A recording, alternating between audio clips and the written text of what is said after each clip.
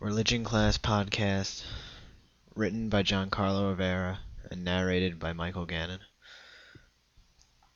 Religion class is a time of the day where we learn about what the Catholic Church believes in.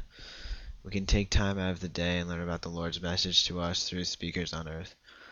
Religion class is very important in our school because we take trips for Catholic retreats and do service in our community to help us become better Catholics.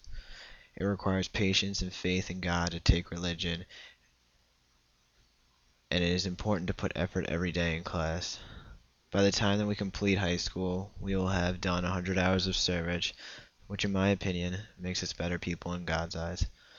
Freshman year, we learned about Judaism and the roots of Christianity.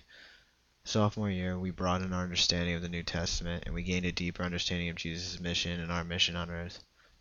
As juniors, we are learning about morality and how our decisions affect our life with God.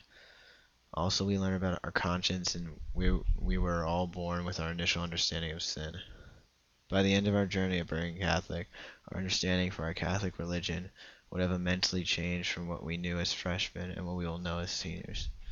I'm excited to take our next steps in Catholicism and understanding the religion that I hold so dear.